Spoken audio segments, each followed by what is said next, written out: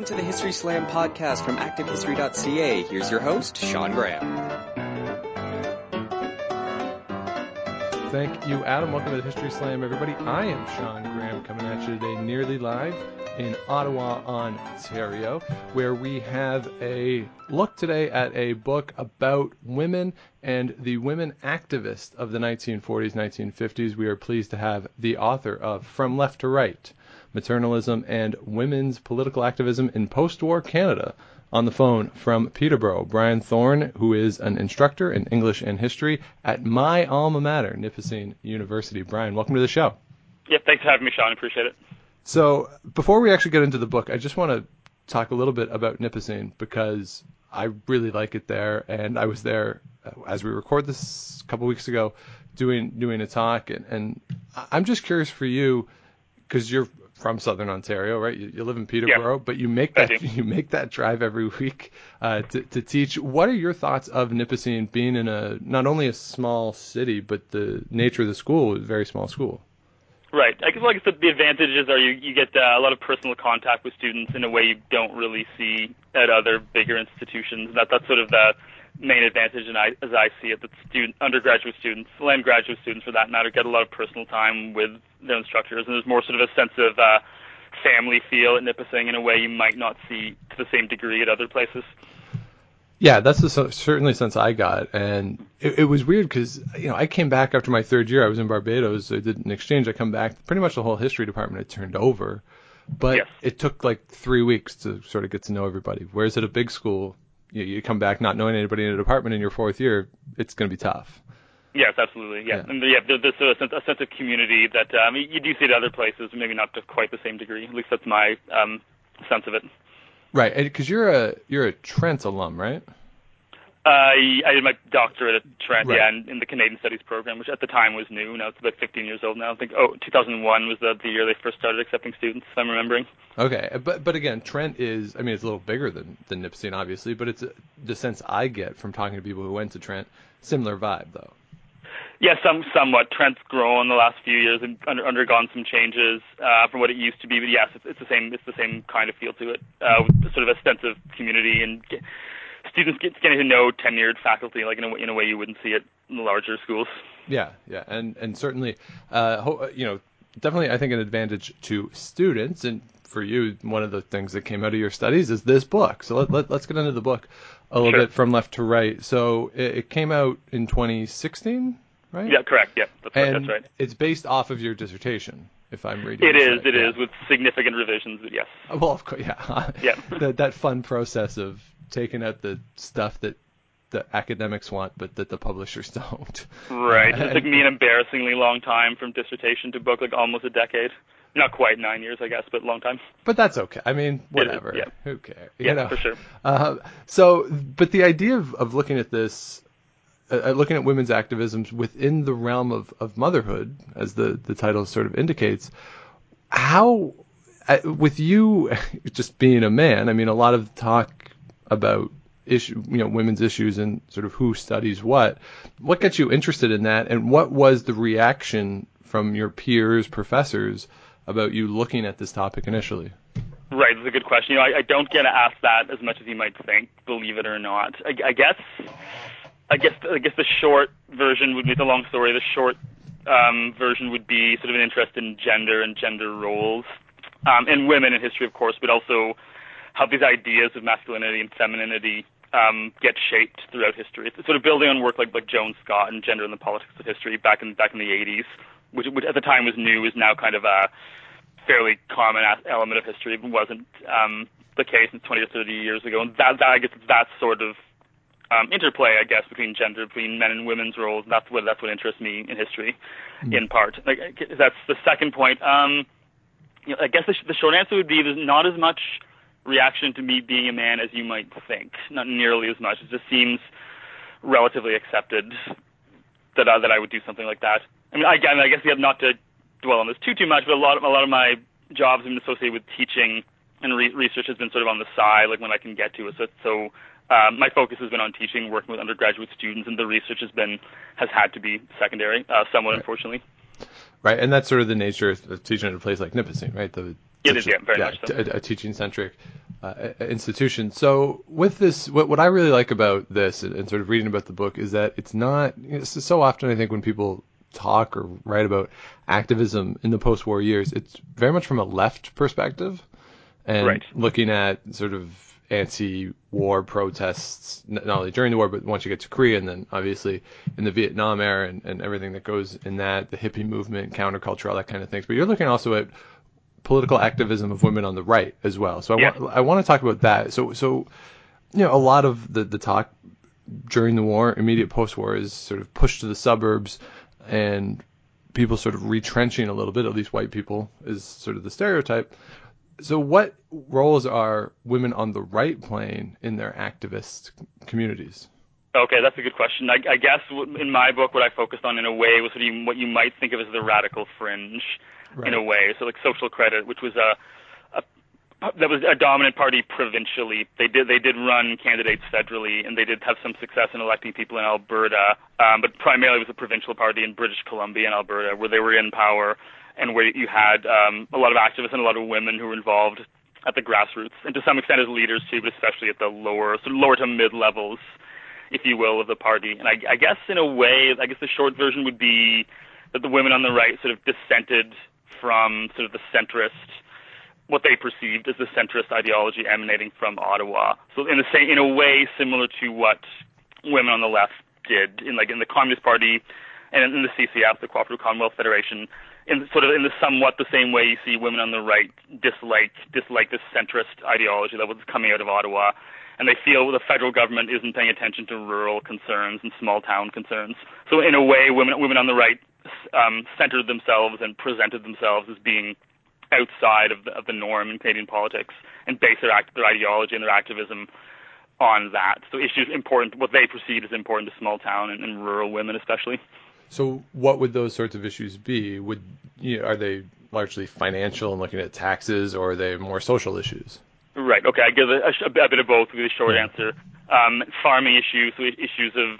Well, I don't get it in the book as much, but issues of money and provinces like Alberta not getting enough money from Ottawa, for example, and issues important to farmers, and then also issues of war as well. So this is one way in which you see women on the right have some of the same concerns as women on the left, although it's stated in a significantly different way, is that war was seen as something very non-conservative for the men too, especially, but for women on the right, they see war as something emanating from the central state, something that's statist and something that takes men away from small communities and therefore destroying small communities. So it's war and capitalism, right, and big business.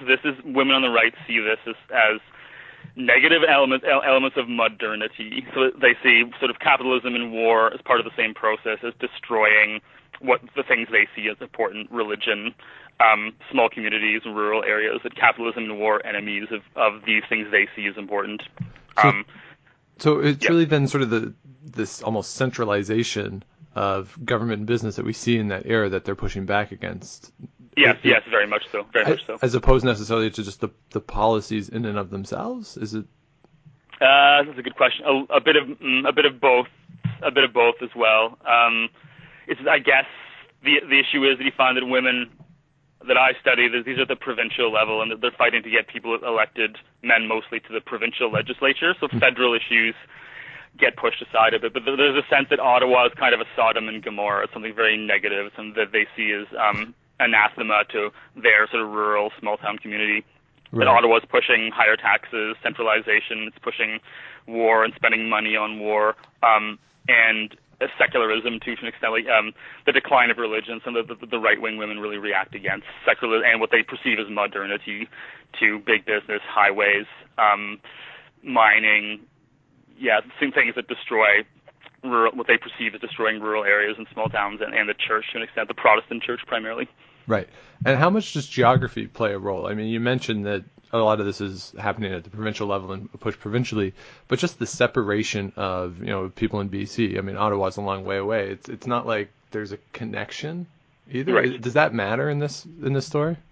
Yes, that's definitely a factor. They're on the fringe, like physically, like in politics. Also, their ideology is perceived as being on the fringe, but also physically, where they're located in Canada. This is they perceive that Ottawa, Toronto, Montreal, the centers of power, are far away, and this is something that issues in the West do not seem important to what they perceive as the establishment, the powers that be in big business and banking in Toronto and Ottawa.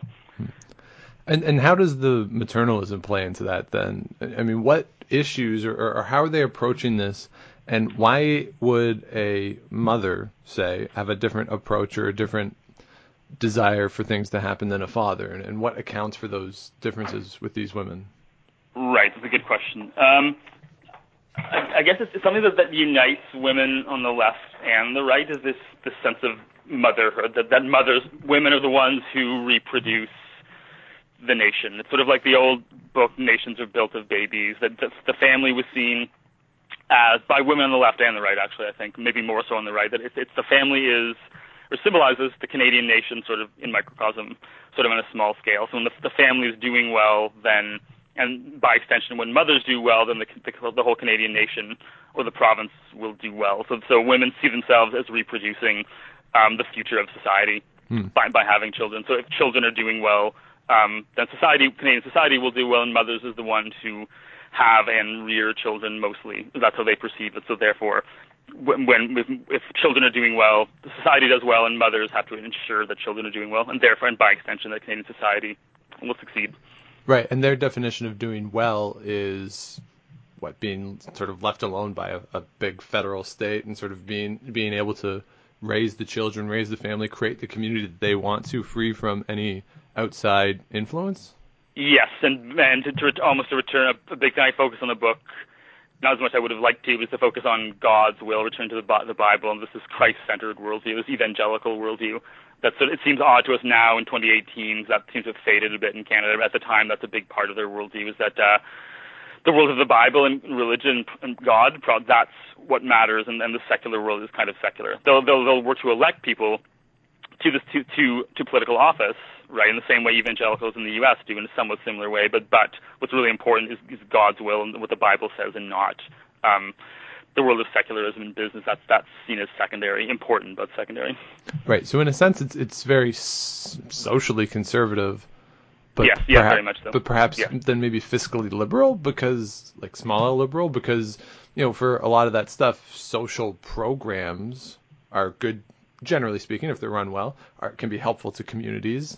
They can help children. They can do all these things. So would they not be in support of those things that maybe fiscally might not line in with a right-wing perspective?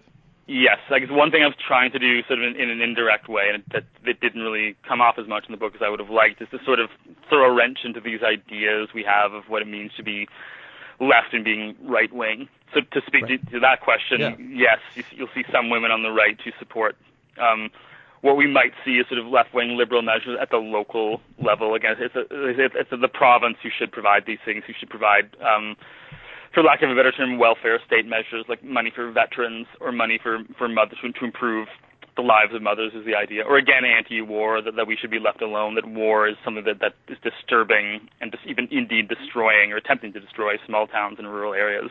So some ideas that are on the left, or we perceive as being on the left, like anti-war and money for mothers and veterans, that women on the right support this. That it should be provided at the provincial level, though, as a sort of caveat, not federally. Right, and how much that is born out of the experience of not only the Second World War, but the First World War too, that one of the things that I love about studying the 1920s is the rush of war memorials that go up in every town across the country, because so many young men went and died, and the stories of every town had somebody who died, and communities really being broken apart because of that. So are these things reactionary to the experience borne out in those two conflicts, or is it relating more, as you said, to the religious side and the idea of just war is wrong and there's a moral element to it? Right, that's a good question. A bit of both, I think, is the answer to that. That in some ways it's a reaction against the perception of young men fighting and dying in World War I and World War II. And when you see Korea and later on Vietnam, jumping ahead a bit, that you find some right-wing women oppose those as well. I mean, Canada doesn't have as big a role, certainly in Vietnam, as the other wars, but it's something what right-wing women strongly oppose, again, as an element of modernity as well. So it's a bit of both. So there's that reactionary sort of element, but there's an element also of yes, religion, that war is morally wrong, and that war is an aspect of modernity, that it creates taking young men away from their homes, again, as you noted, and also that war leads to the sense on their part that war leads to big business and modernization, like things like dam building, increased mining concerns, and they perceive this as destroying their small community, what they see as the ideal community, if you will. Right. So essentially, that military, the idea of the military-industrial complex, feeding into the centralization and everything else that they have a problem with. Yeah, that sounds right. Yeah. So they would be opposed. They didn't use that term. That's in fact what they were going against for sure. Yeah. So I also want to ask about the idea of these women on the right being sort of in line, at least on some issues, with women on the left, especially as you mentioned when it comes to the question of war. Did they realize this? Like, do the women themselves, when you're looking at left and right, so here's a case where the Venn diagram, right, there's a pretty big overlap on this issue. Are they coming together on certain issues and putting aside the differences on other things that they have? The short answer is I didn't find very much of that. There's only one instance that I found in British Columbia in the 50s. Well, there's a woman, Lydia Arsons, a very eccentric woman, who's an MLA in the Victoria area at the time, and she would make common cause with CCF women on these issues of anti-war, like putting forward proposals and petitions inside and outside of the legislature that are against sort of anti-war, anti-science, and anti-technology. You find some CCF women and Socred women in BC have the same kinds of ideas on those issues. It's just in Alberta it was different because it's really a one-party province, right? It's dominated by the Socreds from 1935 till the early 70s. And it's really hard for any sort of left alternative to creep in, or even what they perceive as small L liberal to creep in Alberta. So in BC, yes, a little bit. Elsewhere, not, as far as I could tell. And what about the issue in terms of culture? I'm curious about this, and listening to you talk too, that it seems like there were people on the left who similarly were upset with certain things in the culture, whether it be anti-communist propaganda, whatever it was, and people on the right who were concerned with Hollywood, certain radio programs as being corrupting influences. That seems like another area where there could be a lot of cooperation between these two sides. Right, for sure. And I'm just wondering if that comes up in the book in any major way. It does, and there's one chapter on delinquency that discusses. I mean, you don't see women, as far as I know, coordinating campaigns together, but you do see them having the same kinds of ideas. Issues like delinquency, the perception of the rise in youth crime in the 50s, which is a bit, it's an invented moral panic, but they believe it in any case. There's this big that young people lack the values of their elders and are getting involved in drugs and sex and drinking and crime in a way that their parents and grandparents didn't, in theory. And they and both the left and the right sort of attribute this to new forms of media, like you mentioned Hollywood and Americanization too. And there's this big scare about crime comic books and these new forms of media are perceived as corrupting young people. And both the left and the right have the same kind of discourse on that. This is modernity, and this is something negative. They're seeing Americanization creep into Canada, and this is corrupting young people. So they have the same kind of discourse on the left and the right, but there's no campaigns, as far as I could discern, where they collaborate together. But they have the same kinds of ideas on that, certainly. Right. And it seems like, I'm not to be dismissive of the people themselves, but it seems like the pushback to modernity, it comes up all the time, right? Like, so in my stuff studying the radio, there are people saying we don't want radios, this newfangled thing in our house, it's an invasion of privacy, whatever it is. And it just feels like, and you see it today with or you saw it in the 90s with the internet. Today, smartphones, like everything is spying on us. But a lot of it is, to me, there's an uncertainty with technology and these new modern devices. And a lot of the pushback comes from older generations. And it's sort of, there's this rhyme in history that this keep coming up over and over again. And I'm just wondering, with you, in looking at the idea of these groups, both left and right, pushing back against modernity, did you find that there was a trend, at least maybe not if you went directly research it, maybe in the historiography, of people using similar critiques of modernity, looking back and finding those same tenets?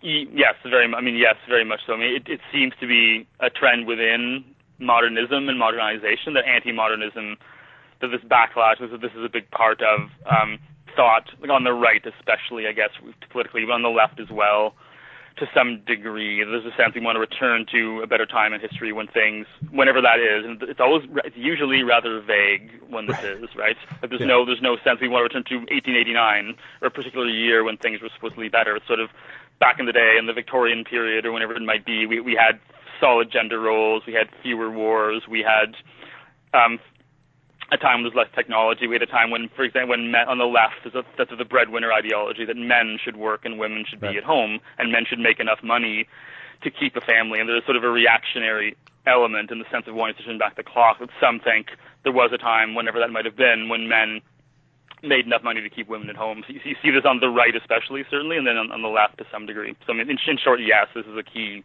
sort of aspect of modernity is anti-modernism I've been moved to see. Right, and I guess part of that too is sort of with that, if there's looking back to the good old days where men worked and women stayed at home, you can make a case that that's part of the maternal thing as well, right? Trying to keep families strong by having somebody at home all the time and taking care of the kids, sort of thing. Yeah, there's a reactionary element to that among the women for sure. That at some point prior to industrialization, or on the right, or prior to 1900, that it was a better time when women, there were more, gender roles weren't as fluid, I guess.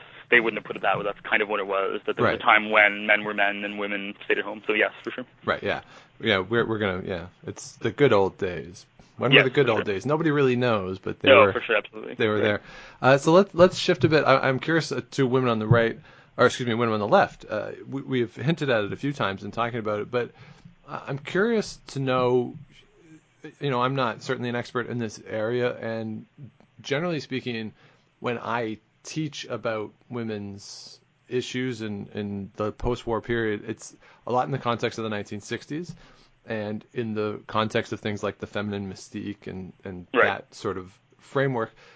So I'm just wondering, how this era contributed to that, or how women on the left were different from that, because a lot of that counterculture of the 1960s, those people would self-identify as being on the left, certainly. Right. And I'm just wondering if there's a line from this post-war period that you found into that stuff that maybe, at least for me, and I assume for most people, is where we really associate a strong feminine presence within the left. Right, for sure. I guess the short answer to your question is that the 50s aren't as conservative, especially on gender issues, as used to be perceived, as historians used to think, I guess. That it was, and this is a bit oversimplified, but so the idea was the 50s very conservative. It's Leave It to Beaver, it's Father Knows Best, it's these images of women, and I've shown these in class, women wearing these not very flattering aprons, arguably, and with pies and that kind of thing, that sort of stereotype. But that's what people associate with the 50s, and I guess the short answer to that is it's true that media in the 50s those images are most common, for sure. 80-90% of the actual photos you'll see of the women are of that regard. But on the ground, the facts on the ground, if you will, for lack of a better term, are different. That you see in the 50s, there's more and more women working. And because of that, there's more and more women in things like labor unions. And so there's more and more women increasingly in the public sphere, if you will. So, and you do see sort of women making the sort of socialist argument, or at least welfare status view, even in the 50s, saying we need more money, we need better wages, better conditions, we need to be even sort of small sort of strands saying we need less what we would call sort of sexual harassment at work. Small campaigns against that. So you do start to sort of, and that takes off, I guess, in the 50s. So you see sort of a labor sort of left, for lack of a better term, 1.5 wave of feminism into the late 40s and 50s. It starts to bleed into the 60s with a focus on workplace rights especially. So I guess the short answer is the 50s isn't, that sort of image we have of that's not entirely accurate. There's more and more women outside of the home, and some women slowly but surely getting into activism like anti-war and like in the labor movement. That starts to bleed into the 1960s. And are these women married or have kids themselves? Because in most cases. Okay, because again, the stereotype would be the women who work in this time would be single women, and then social norms would say you get married and you go home and have kids and move out to the suburbs. But that's not happening. These are active women in the workplaces and coming together who also have children. In many, I mean, it's a combination. You will see single women, but also married women who would have kids, and they'd work sometimes part-time, and they'd find time for activism, things like parent-teacher associations. Like even in the suburbs, you see sort of strands of activism, although small scale.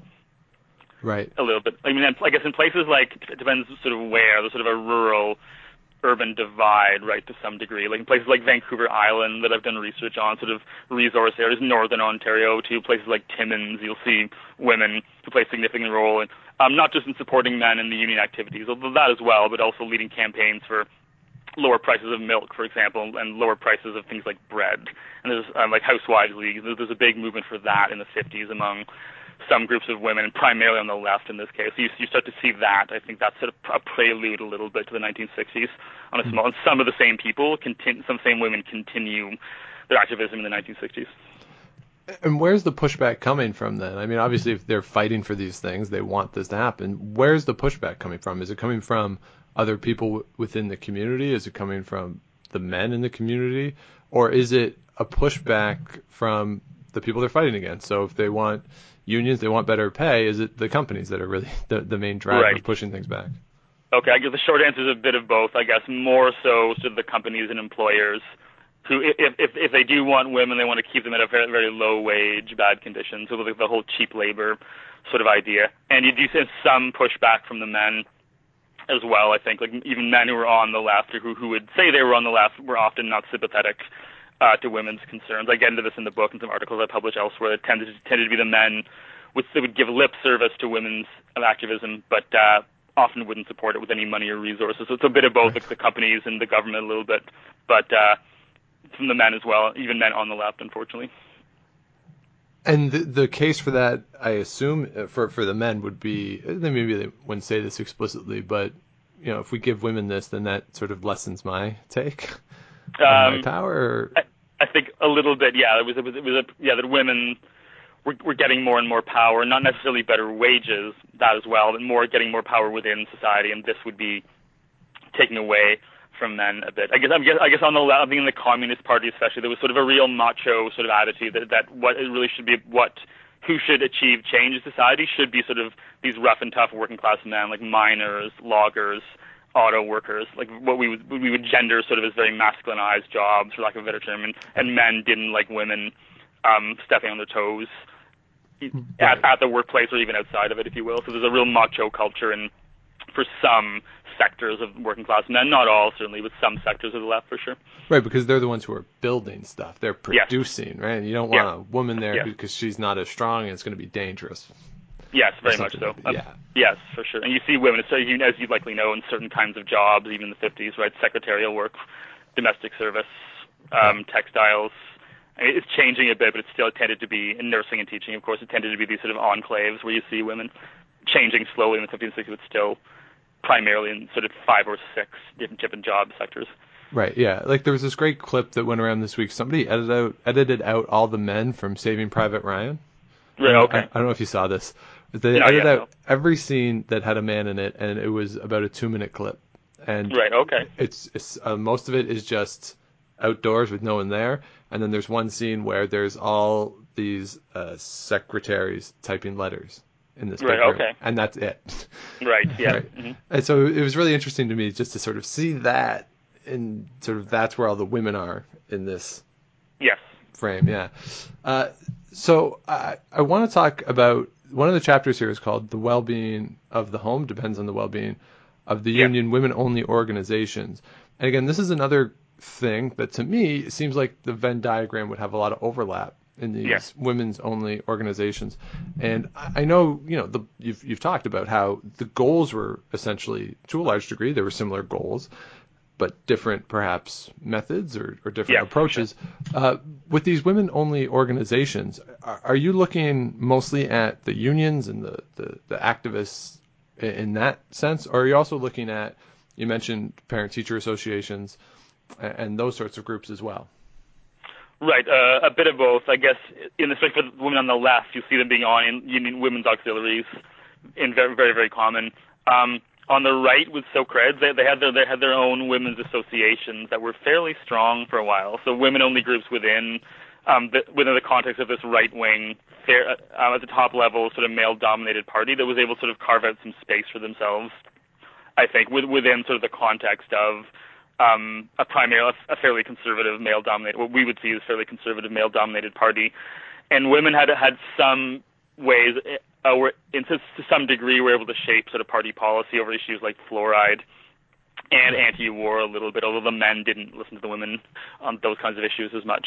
So I guess my sort of argument there a little bit is that right-wing women played a role sort of in forwarding second-wave feminism, even if that was against what they believed in a lot of ways. That they sort of implicitly, by their actions, if not their rhetoric, forwarded more and more women being outside of the home. Even if when second-wave feminism rolls around, pro-choice, birth control, abortion, like the so-called women are horrified by that. They're quite against a lot of what second-wave feminism said they were supporting. But yet, sort of my conclusion was sort of implicitly with women in these women-only organizations. In part, this was a way the right-wing women sort of forwarded feminism sort of implicitly, even if they disagreed with a lot of second-wave feminist arguments. Does that make sense? Right. Yeah. So by creating a platform, these other women, the later women, are using that platform to advocate things that the earlier women might not have wanted them to advocate for necessarily. Yeah, especially women on the right, for sure, very much so. Yeah. So I'm curious, and as we're talking, it seems like this is an extraordinarily relevant topic today, I have to say, especially when you talk about the idea of men being, when you mentioned there that there were a lot of men who were supportive, but only really in a lip service way, and didn't really actually do anything, whether financially or through actual tangible actions. Right. Is this a guide for what's going on today to a certain extent, and perhaps a lesson for men, maybe to read this and see how women were silenced or marginalized in this time, and maybe use it as a lesson for today?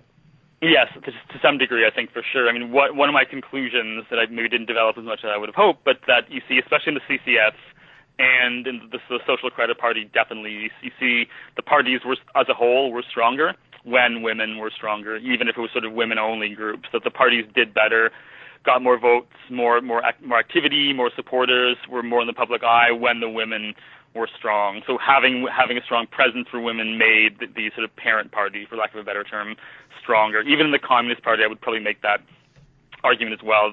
When the women were visible, they were out there. When the women got more support and were stronger, it made the parties as a whole sort of stronger. And when you see the women declining, like in the CCF, later the NDP, like in the 60s, early 70s even, my sense of it is that when you see women are not being supported, women are not as strong, and sort of the early NDP, the NDP struggles more so than normally. And the same with the Socreds a little bit. They sort of die out by the early 70s, and part of the reason, not the only factor, of course, but part of the reason is that women are playing a less prominent role in the Socred Party. So when women are strong in these parties, the parties as a whole do better, sort of electorally and in terms of membership. Right, and in terms of the participation, is it active participation at the party level, whether nationally, provincially, locally, or is it having women have a forum? So even if a woman isn't necessarily a member of the party, like a card-carrying member, right, she can go to meetings or rallies or whatever it is and have a presence and have a say, as opposed to necessarily being a card-carrying member. Right. It would be a bit of both. Like it would be both women being members and being elected to the party level, or even as less commonly in those days as an MLA or MP, but also what you're saying, being involved sort of in the grassroots level, coming to a rally, helping to support that. So in both cases, right, when the women have a stronger presence, the party as a whole does better. In my opinion, that was my sort of conclusion in part. Right. So as we turn it forward, the idea now today, I mean, we're not at parity, certainly. No, not at all. In government at any level, although there might be some cities, I don't know enough about municipal politics, but I'd be surprised if there wasn't at least one city or town that had at least a 50-50, at the very least a 50-50 split. Yeah, I'm sure there are. I can't think offhand, unfortunately. Yeah, but at least provincially, federally, yes, we're not there. So what lessons can we take then from the 40s and 50s in trying to push that forward to today and trying to get to a point where, as you say, I mean, if parties are stronger with more representation, more equitable representation, presumably if the parties are doing stronger and everything is improving. That's good for the country as a whole. Yes. Even if you disagree with the Conservative Party or the Liberal Party, whatever it is, having more women involved, having more vigorous debate, and having just a greater representation across the board is good for everybody. What lessons can we take from this post-war period and apply to today? Okay. Well, I guess a couple of things. I guess sort of the importance in a way of this didn't happen as much in history, but sort of cross ideological alliances a little. Like we talked about anti-war earlier, and that's one. I mean, I guess don't ignore that someone seemingly on the right or the left might have a similar idea, sort of left-right coalition. Sort of one of the things I conclude at the end of the book is maybe this is a way of pushing forward an issue, right, whatever it might be, anti-war, safety campaigns, bicycle helmets, whatever. This is a way that the issues of the left and the right can get behind women as well as men in this case. This is maybe one that you don't see all that often that could happen perhaps in modern-day politics. And I guess the second one, this probably won't be as popular, but I guess my conclusion was that in a way, I think some second-wave feminists would tell you this too, but in a way separatism in a sense worked for women. Like women-only organizations were necessary, or predominantly women groups made up primarily of women, were necessary to forward women's issues, right? In the sense that these issues would not have been on the table, so to speak, if women-only groups did not push them. That's sort of the part of the establishment, for lack of a better term. The same with the Communist Party too, which was supposedly more on the radical left, didn't push these issues. The women had to push it. So in a sense, separatism worked. I mean, it was the same in, this is sort of off topic a little bit, in second wave feminism. You found the lesbians had to organize on their own, LGBT groups had to organize separately, not racial minorities had to organize separately because they weren't initially welcomed in sort of the mainstream of the feminist movement. Right, and you see this a little bit here as well. That the parent party wouldn't push these issues. It had to come from the women in groups predominantly staffed and led by women. That's something that wouldn't be popular now. That's kind of what I saw as happening in the 40s and 50s. That's something that maybe that's worth returning to. Like separatism sort of as a strategy to push forward these particular issues. Right, so it basically guarantee the platform. Yes, pretty much. It's just these issues won't become part of it, or they don't seem to, unless they're pushed by these sort of not single issue is a bit strong, but groups pushing a particular issue, like women's and gender issues, like LGBT issues, like racial minority issues. They don't get put on the table unless a group with that specific agenda pushes it. Right. Again, I mean, not to be dismissive, not to do anything, but listen to each other and make sure everyone has a voice. Pretty much. Yes. They're pretty straightforward concepts that we can't seem to get right. Apparently not. No. Yeah.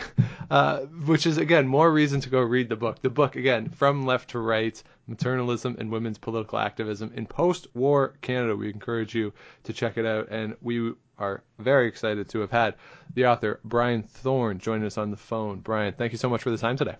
Thank you, Sean. I appreciate it. Thank you very much. If you have any questions or comments for the podcast, historyslam@gmail.com, Twitter @Dr. Shawnee Fever. And if you're out and you see Enrico Palazzo, please say hi for me.